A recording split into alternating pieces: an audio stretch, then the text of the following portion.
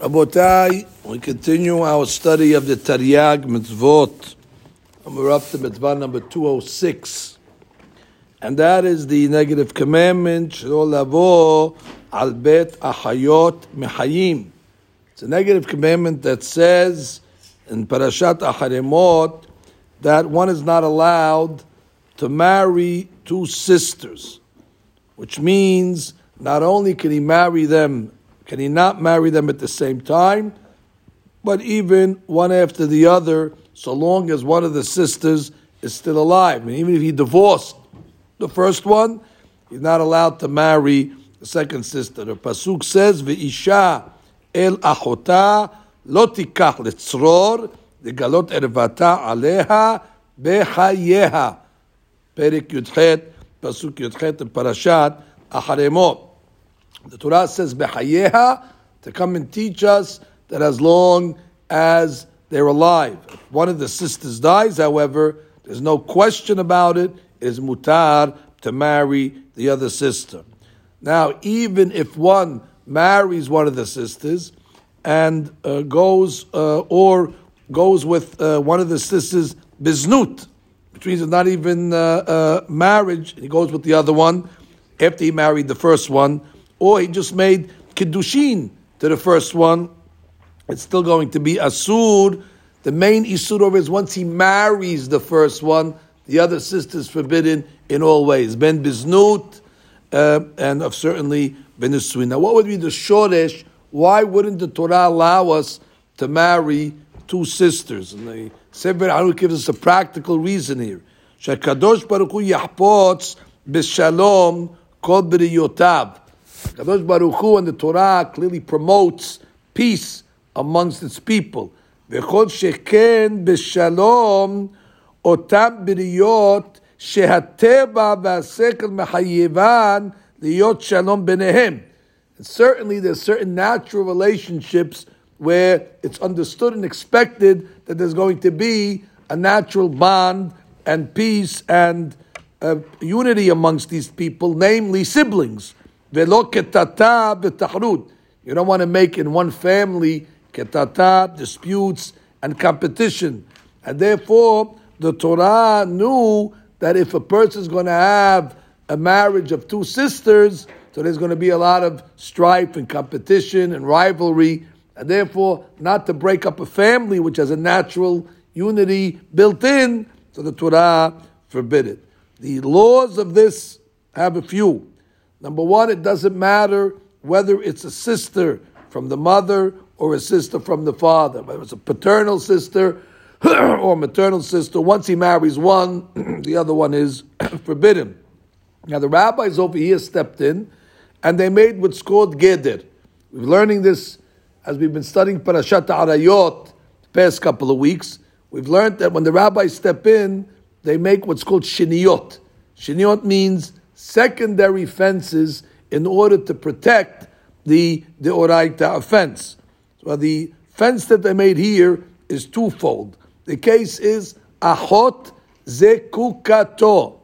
Let's explain the case. A person who had a brother and he died and he did not leave children. So now he's obligated to marry that wife, his sister-in-law, min Torah, or to make halitza. Now, in the interim, this lady is called his zekuka. There's a natural biblical connection that either has to be consummated in a yibum or has to be broken with a halitza. So once already she becomes zakuk to the brother of the deceased, her sister automatically becomes forbidden to the brother. That's called achot zekukato. Now, even though in the Torah it's permissible, but the Torah as a fence, that means even though he didn't do anything to this girl, he didn't make kiddushin to her, he didn't make nisuin to her, it's just zikuka, she's just falling to him, he has to do something. But the Chachamim stepped in and said that her sister now is going to be forbidden as well. Similarly, the Chachamim were oser achot halutzato. Let's say he actually went forward and he made a halitza on this lady. Therefore, she's considered rabbinically divorced, And therefore, just like if a person was married and divorced, one girl cannot marry the sister as long as it's alive. Over here, the rabbi stepped in and said, Ahot halutzato. After he finished the halitza, the sister is going to be asur as well. This law applies in all places, at all times. If somebody transgresses this lo ta'aseh and went with the sister, whether he had nisu'in, whether it was znut, as long as the first sister that he married is alive, if he did this b'mezid, hayav karet. And if there was edim and hatra'ah, warning, then the punishment is malkut. Of course, b'shogeg brings korban hatat. If he went with ahot zukukato or ahot halutzato, he gets malkut, but it's only malkut b'drabanan. Of course, they don't hurt any less than malkut deoraita. However, Rabotai, we must point out that even when a person marries ahot ishto, it's not really considered marrying. Once he marries, let's say, the first girl, the second marriage is not a marriage, because we have a rule that says that any time somebody makes a kiddushin or a nisu'in with one of the arayot, the kiddushin is not tofes, which means this is a case where it's clearly arayot. The punishment is isur karet. So the chidush over here is, it's not that he's married to the second sister. That marriage is batel mutan. It never got out of the box. And therefore he's allowed to go back to his first wife. I mean, we don't say that once he made nisu'in to the sister, that he can't go back to his first wife.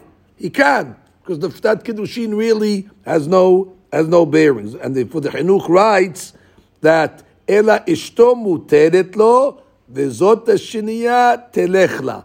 There's not the second one telechla. It doesn't even get telechla, meaning without any type of divorce. Why? Because again, en kiddushin tofsin behibe kiritut, which is arayot.